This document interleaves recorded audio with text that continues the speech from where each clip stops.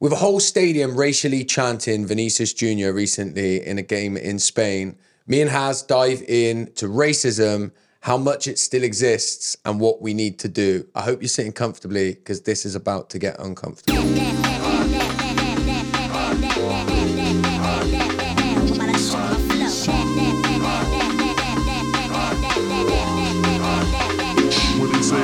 This is 115 Miles with Josh Connolly and Hassan Kaya. We hope you're sitting comfortably because this is about to get uncomfortable. Hassan, we are live, mate, in a different and new studio today. Yeah. I turned up in Bow. I don't know if I've ever been here. But it felt like a homage to your early days, right? It did, man. Say. It looks nothing like I was expecting to see, like groups of lads huddled on the corner spitting bars. I'm sure you can still get that somewhere. Such a tourist in London. Man, I know. Middle class. Is that new to be middle class in Bow, by the way? I don't know. I was listening to Wiley on the way here as a result. Just to get you warmed up? Just because it made me think I'm going to listen to him. He's the Godfather, mate. Yeah. Have you read that book yet? No. That I bought you. Have you read it? No. I have read it. What, cover all to of cover. It? All of it? I actually finished this book. Fuck off. I did. No, I don't believe you, mate. It was good. I don't believe you. You've read every chapter front to back. Chapter and verse. Front to back. Lots of trips to Ayia Napa, back. Beefs. It's good. You should read it. We didn't know at the time, that we were part of such a big movement. Do you mean me and you, or just... No, me, man. You weren't part of the movement. No. What's that club you used to go to? Brunel. Yeah. Brunel Rooms. Mate, Heartless Crew, which is in that book, innit? Yeah. Mate, they were the days, man. And Wiley and Dizzy have probably produced the greatest set of all time. Have you heard the Wiley and Dizzy? You haven't heard it? Where? At Brunel Rooms? No. It's at a Sidewinder. I don't think it's Brunel. Oh. But it's them two. Mate, I've got to show you it afterwards. It's on YouTube. Okay. It's the greatest set of all time. Going to spit a couple of bars from there? I can do the whole thing. Back to back, Wiley and Dizzy's. Well, you have to beat Ed's Angels rendition, don't you? But yeah, good. You got here all right then, mate. To Bow, is it hard for you to get here? What are you talking about, man? This is my end, kind of. It's all northeast. It's like, that's where I grew up. Is this near where you grew up? It's not that far. Yeah, it's not that far. Did you ever venture into Bow? Did you ever have like a... I lived in Leighton for a while, so that's just outside of Stratford. It's not too far. Did you have like wars with these people? What postcode wars? Yeah. I wasn't that kind of guy. It's so funny. I can see you like try not to laugh too hard because I've got sore lips, man. So every time I'm going to really try and make you laugh, man. Well, I've got no worries on that front. So how you doing, mate? Let's start with the bit of the check-in. Actually, the way that I'm going to do the check-in today is a little bit different. I want to give you a little bit more so that I can get a little bit more out of you. So with the check-in, I want you to tell me one thing that you struggled with. Let's start there. One thing that you've struggled with in the last week or weeks gone by. Struggle's a hard word, isn't it, really? Like No, it's not. It's really easy, mate. It just means that you fucking found it difficult. I just glide through life, Josh, Struggled. I think the thing I've struggled with is... if I go back to the start of the year, I've talked about the pyramid of priority, and for me, I decided that what I needed to do was really focus on three things, and the top priority for me for this year was sleep, because I haven't done that before, and I think that was the cascading effect to a lot of the change that I've had this year, which has been brilliant. I'll say the thing I've struggled with is maintaining that, so it's easy to get to the top, but it's hard to stay there, right? So I think everything was going really well. But then as I've got a bit busier, as I've started to let a few bad habits creep in, I might be scrolling like TikTok or Instagram a bit later than I should. So I'm firing up my sort of dopamine a bit later than I would. I'm sleep. So that's probably had the thing that's had the biggest effect for me, because it's not the lack of sleeping, which is one thing. It's the sort of the knock-on effect of not having a good night's sleep, which is something that I just need to nip in the bud. And that might sound a bit trivial, but when I've attributed so much of my positive change to that, and kind of, the clarity that you get from it, I think that's the thing that sort of crept in a little bit. Genuine question, do you ever meet many people who put these systems in place and then live by them all of the time? No, and I'm not sort of beating myself up for letting... I know you're not. Like, I've pushed you to answer the question. Yeah. No, but that's something I was thinking about even outside of the question. It's like, for me, that's an important part of the identity that I want to create moving forward. It isn't just, I just want to do a little bit for a little while. It's an important part. So actually, it's in these moments where it starts to drift a little bit, you got to put the effort in. It's a bit like saying, like for every sort of ordinary Joe on the street, they're going to have those dips, but elite athletes in their prime, the elite athletes, they have to keep showing up. Yeah. To form those habits, you have to keep showing up even when you don't want to. Yeah. And so the knock-on effect as well is what I was doing is sleep, having good sleep, but then the following morning I'd get up around 5:45, do my workout, and that has had a bit of an impact on my sort of desire to get up and do the workout. So there's definitely been days where I had planned to get up and I thought, I'm too tired, so I'm not going to do it. And so I've just, where I was doing like 4-5 workouts in a week, that's the last couple of weeks has sort of drifted to 2-3 maybe, you know what I mean? So it's definitely having an impact. Yeah. What's TikTok feeding you at the moment, videos wise? I've been watching this guy, Mizzy, go, like, he's been blowing up, but basically he was doing pranks where he walked into someone's house in Hackney and then it blew up. And so then what you do is because you've watched that video, you then get people commenting on videos. So that's what seems to be happening on TikTok. Yeah, you mentioned him. You know what TikTok's feeding me at the moment? WWF circa 1995 to 2005. Did you, right? I don't know where it's from, where the clips are from, but it is all like Stone Cold Steve Austin, The Undertaker. They're all sat around, Mick Foley. They're all sat around a table talking about how shit went down. Like podcasting, video podcasting. Oh, so them now, yeah? Yeah. And these TikTok things, it keeps feeding me them, yeah? And they're long videos. Some of them are like 5-10 minutes long, maybe even a little bit longer. Yeah. And they'll talk about, do you remember, mate, this is going off topic a little bit. Do you remember The Undertaker against Mankind, Hell in a Cell? With all the pins and all that? You're talking to me like I was a big fan. Was you not a big fan of wrestling? A bit earlier than that. Ultimate Warrior, Hulk Hogan. They were talking about how bad a wrestler the Ultimate Warrior was. Yeah. So I didn't realise... He was proper jacked, wasn't he? Yeah. Steroids. And then there was a documentary of it on Netflix back then. Yeah. I went to school dressed as him once. I think I've told you that before. When I was about 7, I went fancy dress at school. You could still get away with it, couldn't you? Oh, I got the body, mate. Yeah, you got the hair and the painted face as well. But they were talking about how like unscripted a lot of it was. So it wasn't real, but they would have what, the moves, like the fights? Yeah, so they wouldn't be too orchestrated. It would be, if it was like me and you, they would say Haas needs to win at the end.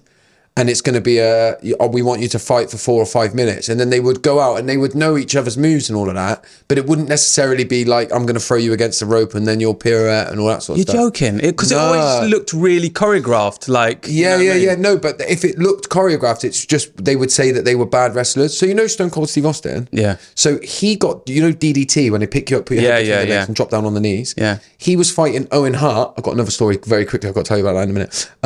And he went paralyzed. He did the DDT on him and he was like, my head slipped down a bit too far. And he was like, he was supposed to go to finish me and then I was going to roll him over and beat him. Yeah. He said, and as he come near me, I had to say, don't touch me. I can't move anything from my neck down. So then Owen, and they showed the clips, yeah? And then Owen Hart's like walking around the ring, geeing up the crowd. And he's like, he's just giving me time to get back. And then he said, I just managed to get the energy to roll him over, and they showed it was a really bad rolling him over to win. And he's like, and I had to change the type of wrestler I was. I was acrobatic till then, and then he became like the brawler with the knee brace, yeah? When Owen Hart died, he died, yeah? So Owen Hart was a wrestler. On one of the SummerSlam things, he was supposed to come down from the ceiling, and the thingy snapped halfway down, and he fell and died in the ring. Oh, really? Yeah, and they showed, because it was on live on TV. This is mental, right? This is all true. This is not like, this is like true happened. They played the rest, they went on with the show.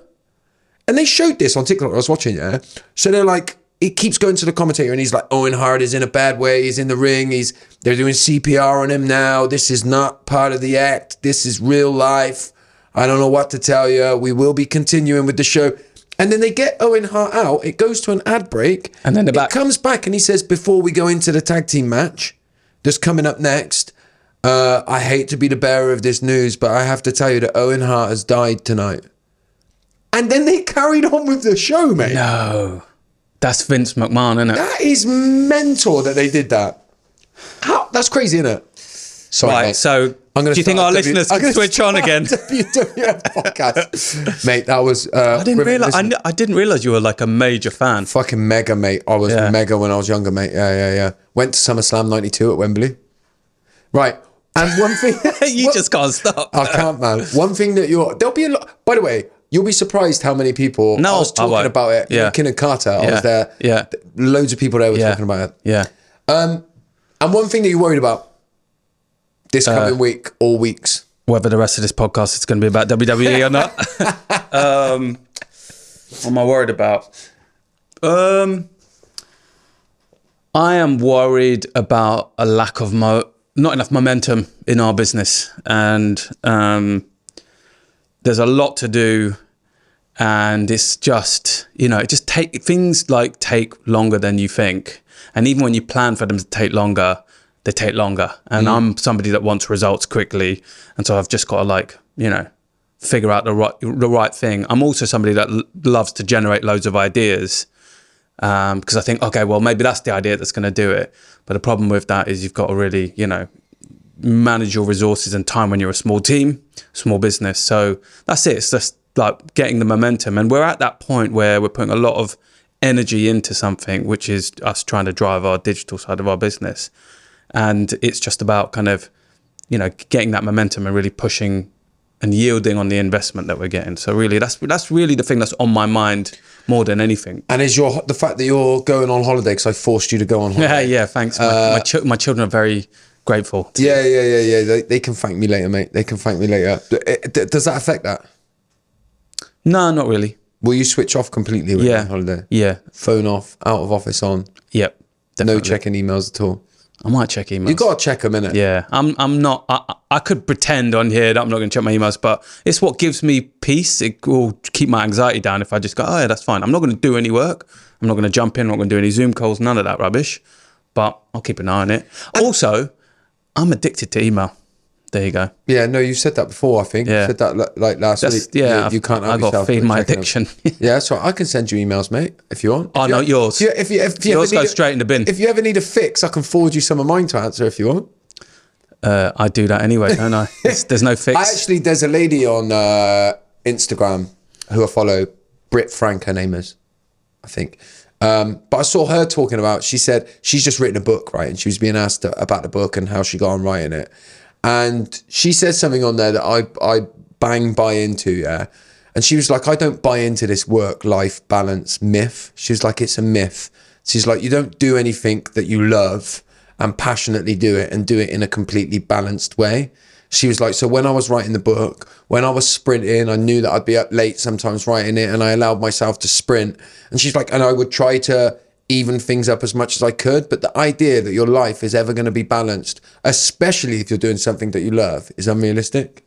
Yeah, I think it's easier to justify when when you're doing stuff you love or it's your passion or it's your business, right? In a way, it's when you're trying to seek out work-life balance when it isn't, your thing that you're building, right? Yeah. So it's a noble cause to try and get better balance. But an old boss of mine used to talk about work-life integration.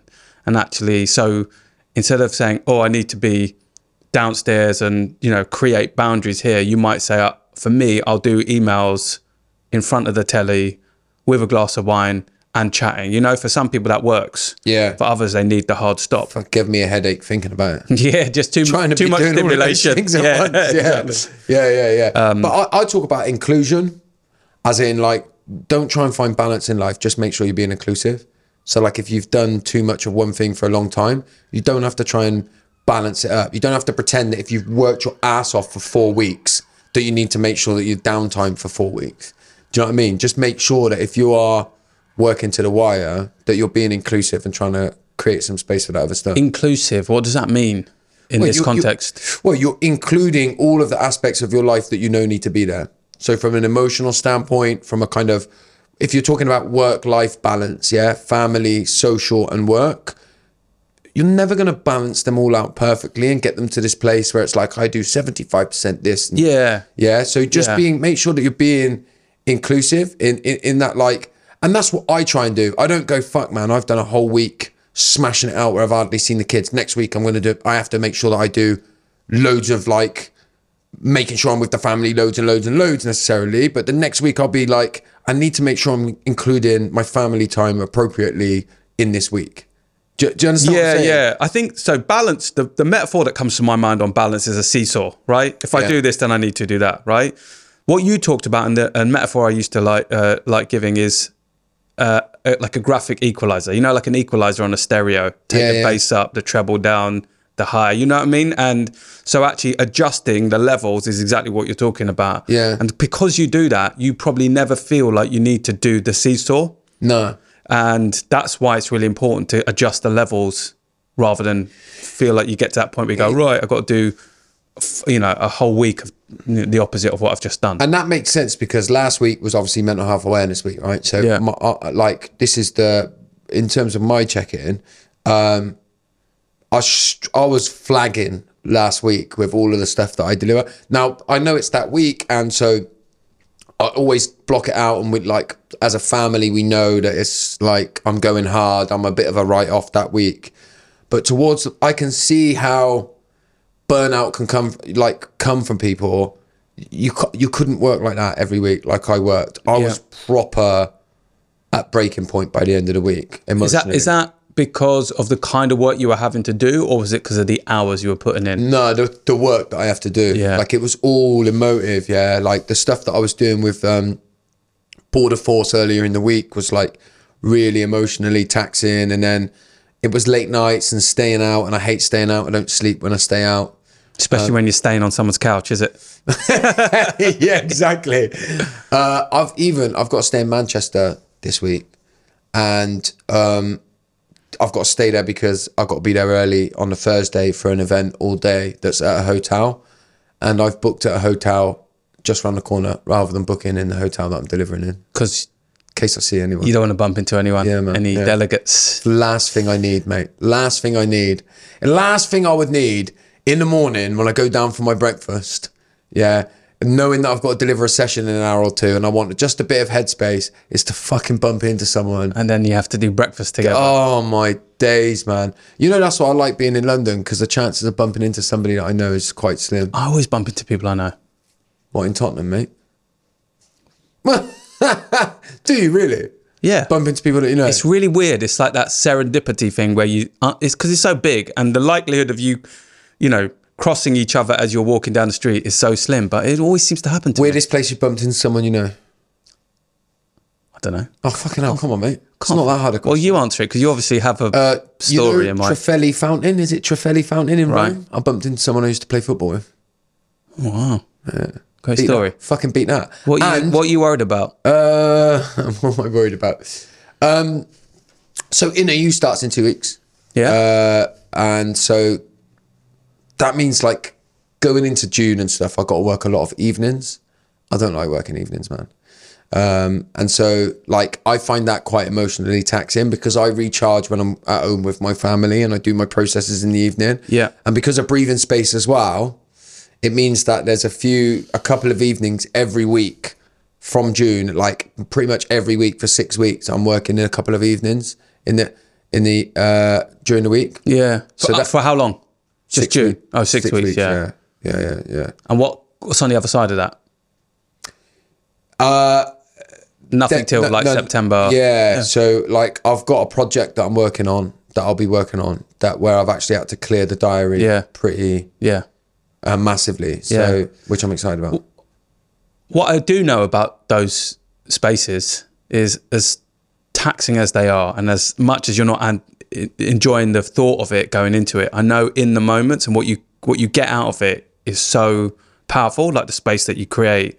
And even though you've done it several times now, most of that group will be experiencing it for the first time. Yeah. And that's really powerful. Yeah, and it's one of them things, yeah, that I am often like, oh, it's in it, like, I'll be like, it's in a U tonight, and it's 8 till 9:30, yeah? Yeah. At night. So, because I try and do it so that people can join, put the kids to bed or whatever, and then, and are able to join it in time. So there is a bit like, oh, it's in a U tonight. I can almost be a bit like, oh, I've got to do that tonight. And then every time, without fail, when I finish it, I'm like going up, waking Leah up. I'm like, it's in a U is so, like, it is the best thing that I do when I'm actually delivering it. Just in an ideal world, I'd love to do it at midday every day. I think that's been the real transformation of you and your business and what you're doing in the world. Like, I think the corporate work was brilliant, and obviously, you know, and continues to be, and that's really important. But, you know, moving into this space aligned with what you're doing kind of on your social platforms and stuff like that, I think it's really, really setting a defining moment for you and your work and like the impact that you're having. I get a lot more freedom, because I always say that the corporate work that I do is essentially healing work. I take healing work into the corporate space, and it's resilience work and all, you know, call it whatever. I like, when I'm being like completely candid, I say to people, if I'd have started now, I would probably be doing burnout stuff, but it would be the same thing, which is healing work that I call burnout, because that's kind of how the game works, right? And I'm not stupid, or, you know, I'm honest enough to kind of admit that, but it's healing work at the end of the day. But yeah, you know, there's only a certain amount of it. When it's complete freedom and it's my own course, my own programs that I'm developing, then I can really get people to do, like, unapologetically, to do the work that I know that can be life changing. Yeah. And you show up more authentically, you, don't you? Yeah, I think I do that in the corporate space, but I get more freedom to like be a bit more who I am, a bit sweary, and a bit ranty if I feel like I want to be. Yeah. Talk about WWE for 15 minutes. It's WWF, mate. Oh, I was going to just say, do you call it WWF? I weren't watching when they lost the court case that they should never have lost. You don't like animals then? Pardon? You don't like animals? I love animals more than the humans, mate. But yeah, mate, it's WWF. Right. That was good, mate. Okay, so we're going to do this deep question, actually. Have you come up with an answer for this? What's the question? Fucking hell, mate. It's someone's 18th birthday and they've been sent to you for advice to prep them for adulthood. What are you telling them? You haven't thought about it, have you? No, I have. Honestly, I think the best advice I can give to somebody is to show up and authentically be yourself. And if I break that down, for me, I spent so much of my life considering myself to be a failure up until that point. Even through that point, I was probably at the peak of it, like, because I just kind of found out that I hadn't got A-levels that I needed to get into university, and that's all I'd been conditioned to do. So then I'd always played this role up in this, as I was going through school, I was the joker in the class because I wasn't able to apply myself academically. The reason I wasn't applying myself academically is because I wasn't conditioned to learn in that sort of environment. And so in an elite school, I fell behind very quickly. So for me, I was playing different versions of people that I thought wanted me to show up in a particular way. And so what I've learned through life experience, blood, sweat, tears, pain, lots of fails, some wins as well, is those moments where I've been happiest, where I've had most success, that's led me to be able to kind of build 3 businesses, build a team, work at the highest level in terms of, corporate work, my corporate roles, is just being myself, showing up, being myself. And myself is the culmination of lots of different parts, as you and I have always talked about. Mm-hmm. It's not just one self, one authentic self, it's many selves. It's just listening to your intuition. And you will find yourself sometimes in a room where you're questioning yourself, and the voices will be in your head will be going really noisily in your head, telling you to show up in a different way, to act like the another person that you're seeing up on stage, or carrying themselves in a particular way, if they're an alpha character or something like that. And the instinct will be to just emulate them, because you'll see other people just emulating them. And so you will think, in order for me to be successful, I need to emulate them. But actually, like, really listen to yourself, really listen to your strengths, your intuitions, and play those out. And sometimes they will take a while for you to really find your voice, who you want to be. So that would be the advice I give. Yeah, you know, for me, if I was speaking to an 18-year-old to give them advice, like, the one thing that I would say is that you can always start again whenever you want, yeah? I would say to them, I wouldn't even get too bogged down worrying about a career at 18. I'd be like, go out, enjoy yourself. Try and get a job, earn a bit of money, go traveling, stay at home with your parents if you can, for as long as you can, so that you can go out and live your life, do everything that you need to do. Because I think, like, in some ways, we get people at 18, it's like, right, now you need to think about your career. And I think you don't. I don't think you do. I think you should enjoy yourself until you're at least mid-20s, at least. Because I think I didn't start what I'm doing until I was 30. And I worked in a factory up until then, right? So I started again then. I honestly think life is for living, and you should go out. Like, I tell my kids, for example, my daughter's nearly 17. I'm like, she's going to Reading Festival this year. She's booked to go on holiday next year. She wants to go traveling. I'm like, go do that shit, man. Like, I still don't really know what I want to do with my life. Do you know what I mean? At the age of 30. And sometimes I think we get too caught up in chasing success. And it's like, once you have kids, the whole fucking thing changes. What, you know that, yeah? Once you have kids, the whole game changes. It's all downhill. It's fucking all downhill. There's that bloke who's doing quite well online with his content at the moment. Have you seen him? I don't know who he is. He's famous for something else, but he keeps talking about he never wants kids, and it looks horrible. What would you say is the perfect age to have children? Don't give me a naff answer where you go, well, if you're in love and you're ready, don't. No. I wasn't going to give you that. I was taking a minute to think about it. Don't take a minute. I reckon around 29, 30, 31, that sort of age. Post 30. Yeah. Definitely post 30. Yeah. If you can help it, one of the greatest bits of advice I would give you is don't have kids until after 30. When you were 16. I had 5 by the time I was 30. Wow. I actually think I might have had 6. I had kids at 8, one child at 18, one at 19, one at 21, one at 22, one at 28, and one at 30, I think. Man. And... Shit, man. It's been a long life. You'll be young when, you know what I mean? That you'll be young and they'll be like adults with you. And that's quite fun. Like, I think being a young parent is hard, but then you reap the rewards, hopefully, on the other side of it once they're through. The only thing that I would say, is like, and we're talking optimum here. So don't, like, I am not saying that young parents are bad parents, yeah? I was a young parent. Some of the most amazing parents in the world are young, right? And all that sort of stuff. But I'm talking like in a hypothetical land where we're looking for the optimum. Like, I really think if you can go and live your whole life, do everything that you want to do, yeah? Like Leah, my wife, she did that. Went and did it. She did everything that she wanted. She was very ready to settle down then. There was no like, oh, I never got to do that, or I never got to. She did it all and then was ready. And I think our kids, her children, will benefit from that. Yeah. I think, like, you know, a lot of people start really, really early, jump into it. And I didn't have the patience. I ain't got much patience now with my kids. I'd like to have more at 35. But you know, I certainly didn't have the patience in my early 20s that I have now. And that's not true for everybody. But I certainly feel like in an ideal world, this fucking, like, you know, with the way that you can travel around the world and stuff now and really enjoy life, people should go and really, really do that. And then, you know, when you're really ready to settle down, then do that. Yeah. I mean, just going back to what you were saying around at 18, just go and enjoy life, have fun. Don't worry about not having the answers. Do you think most 18-year-olds, I know some will be thinking, oh, I need to have all the answers. And for some, there'll be a lot of pressure to know what they need to be doing at 18 because of the kind of academic route they might need to take at university if they're going that way or whatever.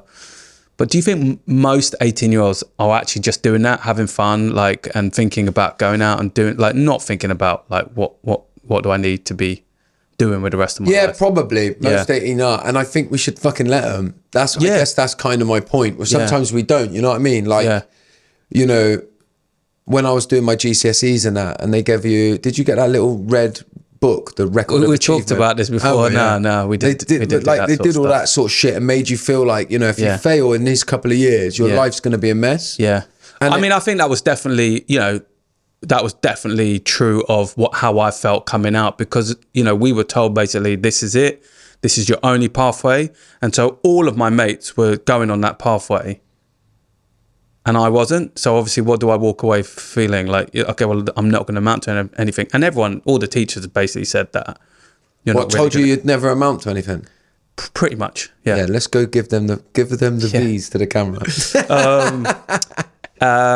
But what I tell you what, another thing that I wish I'd known at 18 that I didn't know going in was how credit worked.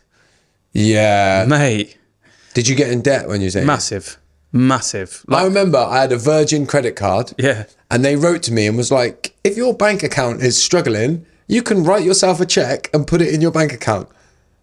And I can't remember. I had a couple of bags of sand on this credit card. I just fucking wrote the whole thing and stuck it in the bank straight away. Jesus. Man. Like, I was about 17 grand in debt at 24. Yeah.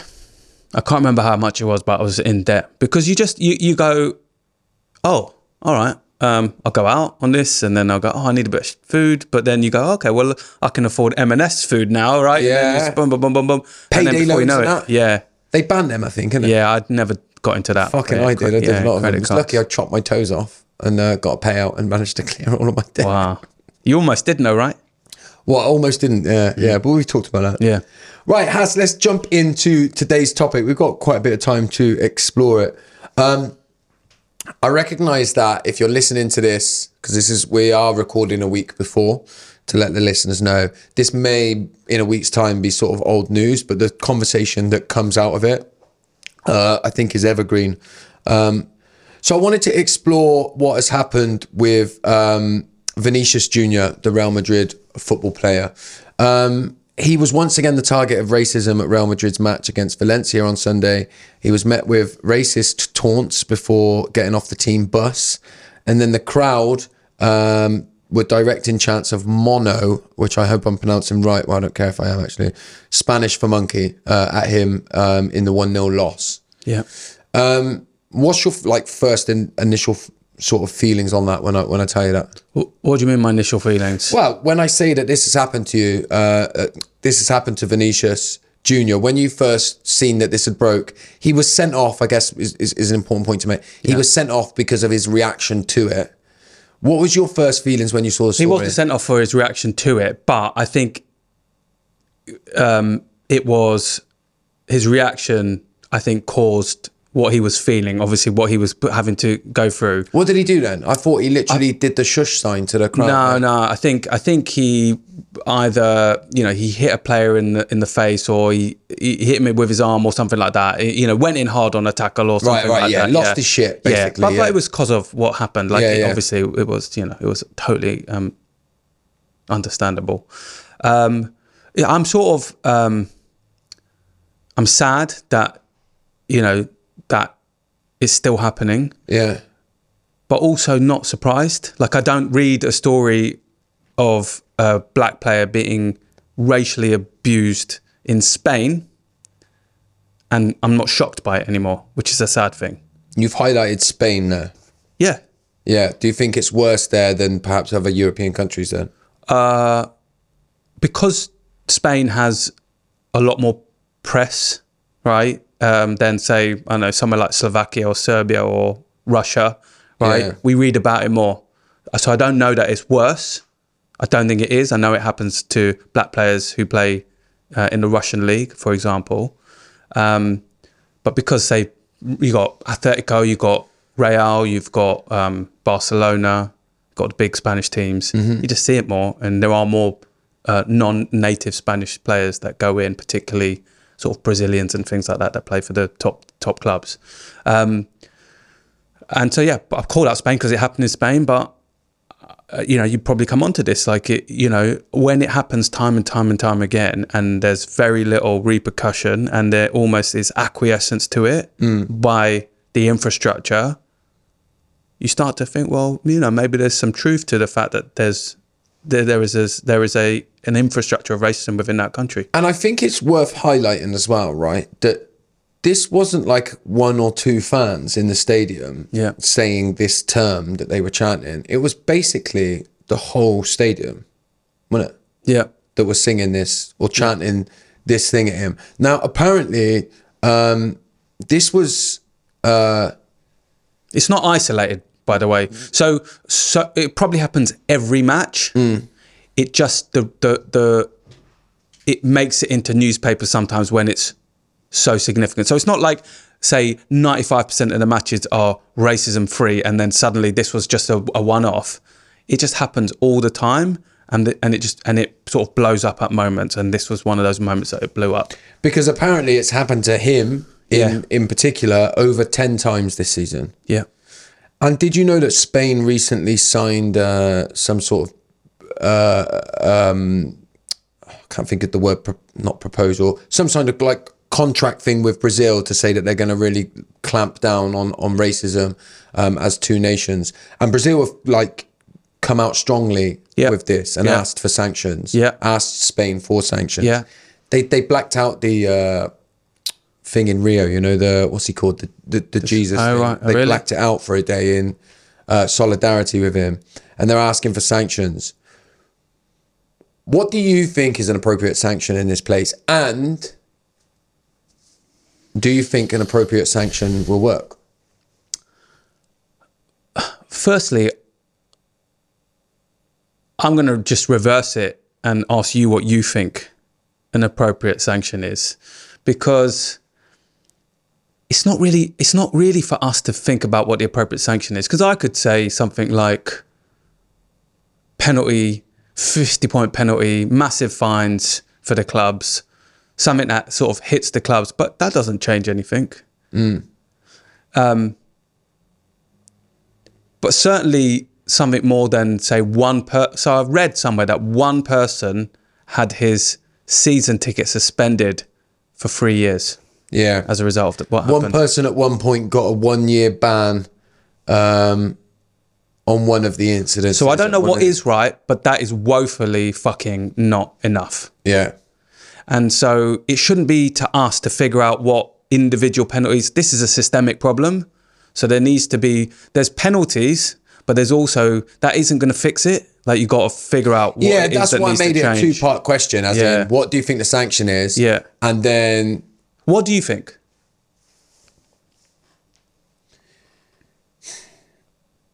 I think it's difficult because I think, what do? You go empty stadiums for a few games and they lose loads of money. I don't think that'll stop the fans doing it or chanting it. I think a points deduction. They're in a relegation battle, that Valencia. Yeah. So like a points sanction, I think would make people really look at, what I think it would make people do is look at whether they should be overtly racist within a ground. But I don't think it tackles the problem. And I've actually heard, like, in the past, John Barnes talk quite a lot about this, but he gets quite a lot of stick from a lot of different angles, because he says there's no, like, he says there's no point in banning it in stadiums, because like banning it and stopping it coming into stadiums doesn't make it go away. And he said, and in some ways it sort of pushes it underground. Would you agree with that? I disagree with that, because then what? Then you're sort of admitting defeat. So. But he is. Let me caveat it by saying he's not saying, well, no, just don't bother. Yeah. He's saying we need to do some actual work properly to try and look at why racism exists. How about both? Yeah. How about you stop it being so overtly possible, right? I would say, I've been to a few grounds. I say, because of the work that's happened in the UK that has kind of pushed it out of the terraces, right? So it doesn't mean that it doesn't mean that people aren't racist. I'm not saying that. Yeah. But what they can't do is overtly do it. It starts to address the options of being more inclusive in grounds, right? So actually you can start to get a different mix of kind of people coming into the grounds. Now, I imagine a lot of traditional fans will say, well, that's what's changed the nature of like stadiums now, and actually it's all a bit prawn sandwich and a bit vanilla and a bit, and I think some of the big stadiums are accused of it being quite, watered down in terms of atmosphere. But actually, if that starts to bring more inclusion into stadiums because you've taken hard sanctions on zero tolerance on racism, then that's really important. If you can just wantonly get away with it in stadiums around Europe, then that just continues to feed the frenzy. Like it's something called the broken window syndrome. A guy called Malcolm Gladwell wrote a book called The Tipping Point, and he gave all these brilliant anecdotes about what was the tipping point for change. And he referenced kind of New York in the 70s and 80s was like a lawless place, right? I don't know if you know much about it, but it's absolutely, it was crime-ridden, drug-ridden. It was a bad place. It was dangerous. And there was a police commissioner who came up with this notion called the broken windows syndrome. And basically, there used to be like neighborhoods where if there was a broken window, kids or like the youth would like keep throwing like rocks at the windows because they're like, well, if it's broken and no one fixes it, who cares?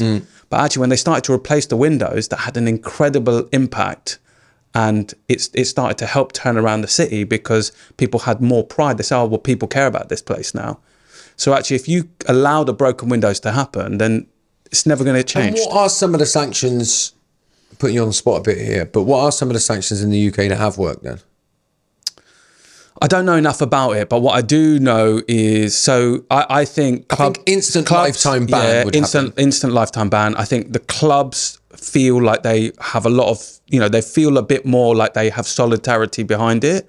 There feels to be I think the FA seems like it's got more of a backbone than La Liga. Like I don't know if you kind of wrote down what the La Liga president wrote, but Yeah, should we go there? Well, yeah, and so I think there's just there's a bigger infrastructure around inclusion and stamping out racism. It's still so much work to do. I think there's still going to be lots of incidents. We saw it ourselves, didn't we, when the three lads missed the penalties, and what happened as a result of that after World Cup? Was it Euros? It's the Euro final. Euro final, yeah. There's still loads of work to do outside of the grounds, don't get me wrong. But I think within the grounds, I think there's been a lot of progress. It certainly feels like it anyway. Because the Spain president or whoever it was has basically come out and sort of implied, well, he sort of brings it on himself a little bit with some of his dancing celebrations and stuff like that. Right? He has implied that, hasn't he? Well, yeah, he's done a bit of whataboutism, right? Yeah. So, what about this? And I called him to 2 meetings and he didn't show up to them. Why is it Vinicius Jr, a 22-year-old's responsibility to turn up to meetings with the La Liga president and to kind of defend? And the fact that he sort of basically, he feels like he has to defend La Liga and Spain. And he said there's only been like 9 incidents or something like that, which is absolute bullshit. So I think he is trying to appease who he thinks are the majority audience, not the few, right? So there may be a handful of players that are not Caucasian, right, within La Liga. And then in terms of communities, there's probably a handful versus the majority. And his response is the saddest thing about this whole episode. Do you think they will act as a result of this, though? Well, there seems to be more pressure than normal, but I think it will disappear. Why do you think there is more pressure? Because here's one of the reasons I think there is and I was listening to Talk Sport this morning, actually, and they had their Brazilian expert on there. I forget his name, but he's fucking really good to listen to. He said it's almost unfortunate that Spain will have their hand moved here because we are reaching the point now where some of the best players in the world, who are players of colour, are going to come out and say, if you don't want racist abuse, don't go and play in Spain, because it's part of the package. I think he has basically called it out. Vinicius Jr has called it out as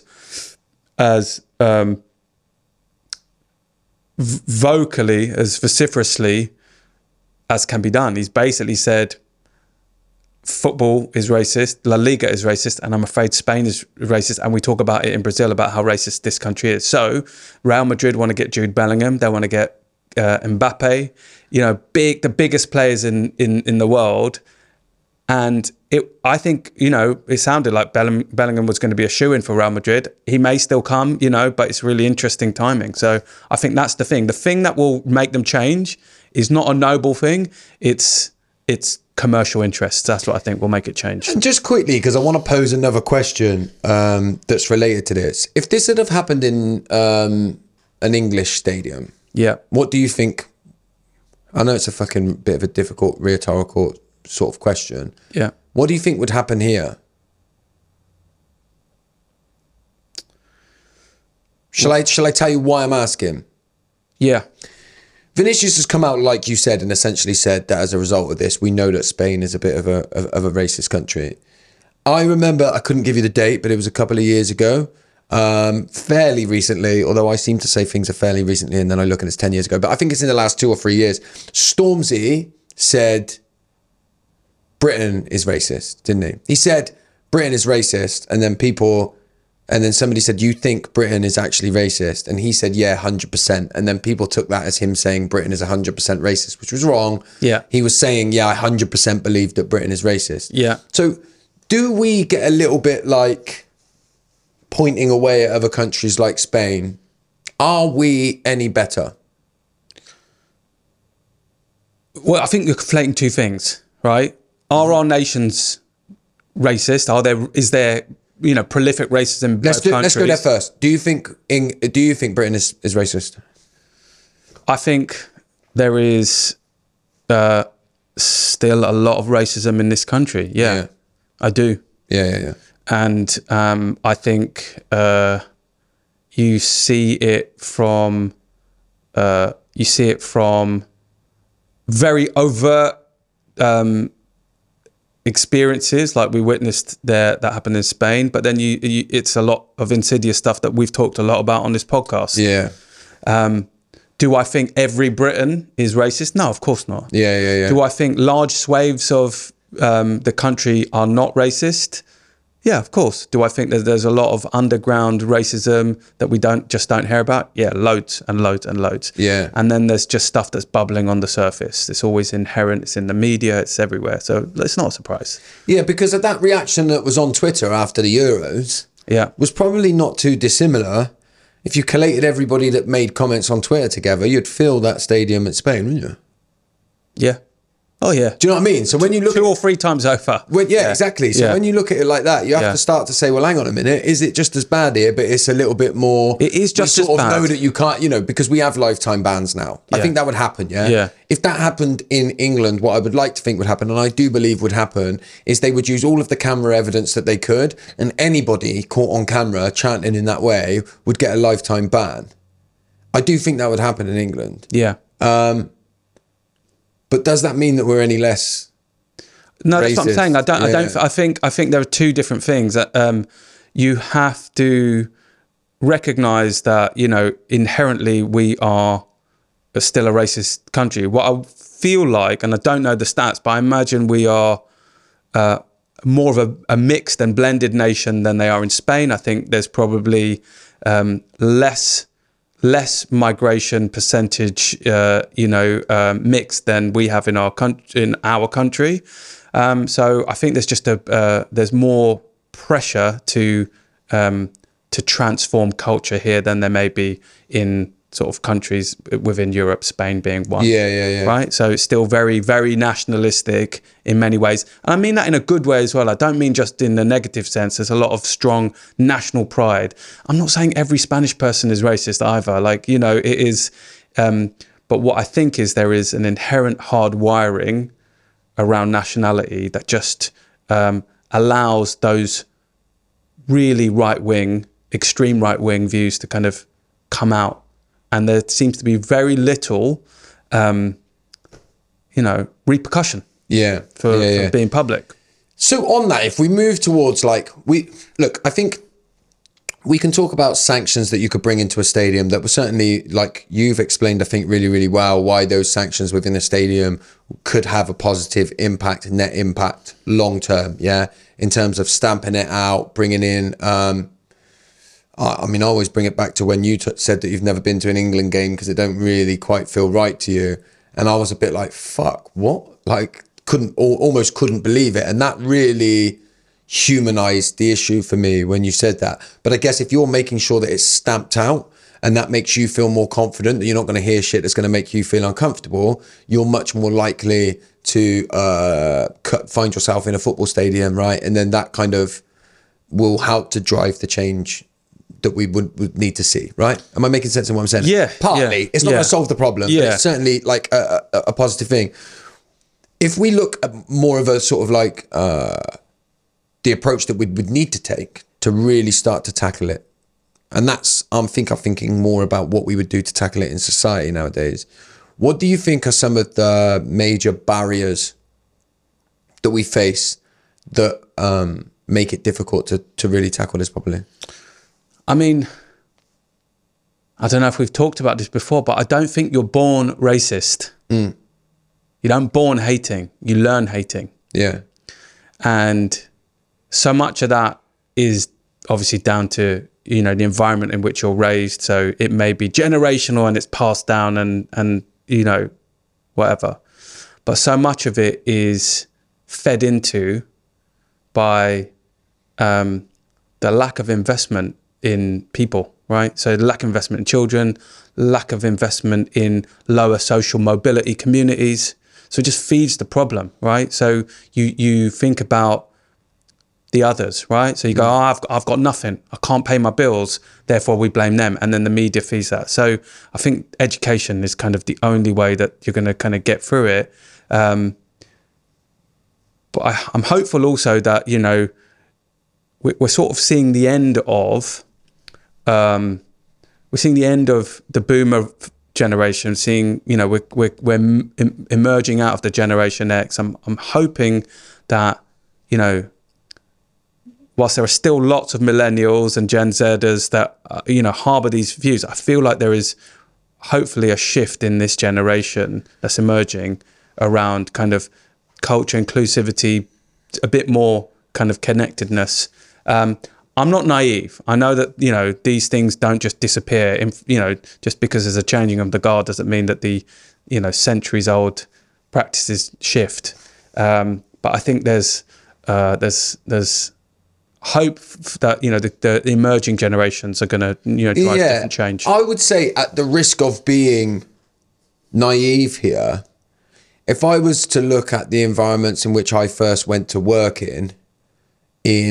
so what are we going back, maybe 15 to 20 years here, there's been huge strides. Now, again, that's not to say that it's gone, but there has been huge strides. Some of the things that I would have heard within the working environment that were seen as relatively normal, and, you know, for example, from racist jokes that were just text about normally when I first went into the working world, they would have been read out within work cultures normally, pretty normally, and you would have been seen as a little bit of a party pooper if you got offended by a joke like that. Like, I think in most work cultures that I can think of now, I mean, that would be seen as obscene. You know, I think of some of the younger sort of startups that I go into where it is a younger generation. I think that's true. And I think if you think about, you know, cosmopolitan city areas, that's true, right? Startups are modern emerging businesses, probably out of like commercial centres, London, Manchester, Bristol, whatever. But if you're talking about, say, you know, a mechanics that's probably a little bit stereotypical, but, you know, mechanics in a village, there's probably still a lot of that still goes on. Absolutely. But I mean, I work with a lot of like construction companies as well, which is where you might think that there would potentially be more of it, right? Is that what you're saying? Yeah. I know it's making a bit of an assumption. Not even big companies. It's the smaller companies that make up so much of our workforce that actually, it could be anything from a 5 to 10 person company where actually it's just, they don't really kind of, you know, they don't kind of, what's the word? Like, I won't say not obey, but they don't like run themselves by the laws of the land in the same way. So then they're going to be less probably bothered by, you know, what is kind of the, you know, the Equality Act now, but what used to be kind of race relations. But and I would say though, even if you went into like a working man's pub now, like from 15 years ago, again, not to say that it's gone, but I would say that there's been huge strides made, again, at the risk of being naive here. Am I being naive? It's just You're smiling at me. I don't think you're being naive. I just think you've got a very different experience to a lot of people that might be experiencing it. So you might think it, and you might think, oh, this has changed, and it probably is true to some degree. Yeah. But I will walk into a pub, and we talked about this. I have a very different experience to you. Do you still get that? And we're really running out of time here, but do you still get that? Are there many pubs that you could walk into now and still not? I don't mean like if I walked into a real local pub, everyone turns it. You know, not that I don't fucking know anyone in here. This is dodgy. Yeah. I mean, just a normal like London. Yeah. Not really, not in London. No, but it's when you go outside of the major cities, that's when you start thinking. Yeah. Yeah, and it's those ones, right? So if you think about that one that was in Grays in Essex, where you know they proudly put their gollywog dolls, and then the police raided them. Do you know about this story? No. So there's this pub in Grays. They had proudly put these gollywog dolls on. I think the pub landlord had ties to like the far right. Then the police raided them, took it down, told them to take it down, and then they defied it, put some back on. And then what was brilliant is that the breweries basically said, we're not going to work with you anymore, and they had to shut down. You know what? So that's how it happens, by the way. But that's good that happens. Yeah, exactly. And I know we've got to shut down here, but I'm just like reflecting on my own, like, because I said I purposely recognize sometimes when I might be being a bit naive and bring it on purpose to have it like to have it kind of corrected in that way. And when you have it corrected, when you say that, my first thought is, fucking hell, man, I can't believe that's still happening. Yeah. But then we haven't got time to talk about it. But when you talk about like privilege, I guess when we like, that's what privilege, how it shows up in my life is when that's not even on my radar. And if I'm not careful as a white person, I can start, you know what you talked about with like the protest fatigue and that. If I'm not careful, I can get like, oh, come on, man, it's not, you're looking for it when it's not there. And my head will go there a little bit. And then it's having conversations like this that bring my head back round. Yeah. Does that make sense? At the risk of making myself sound fucking racist. No, I don't think it's naive at all, actually. It's because we create the space to have these conversations. And it's just a reminder that even though we think on the surface things are moving forward, they are. There's a lot of stuff that still hasn't happened below the surface of the water. So you know the term, the tip of the iceberg. It means that there's a load of ice below the surface of the water, and that's that's where the work needs to be done. Yeah, exactly, mate. This has been brilliant. Really enjoyed it, and look forward to the next one.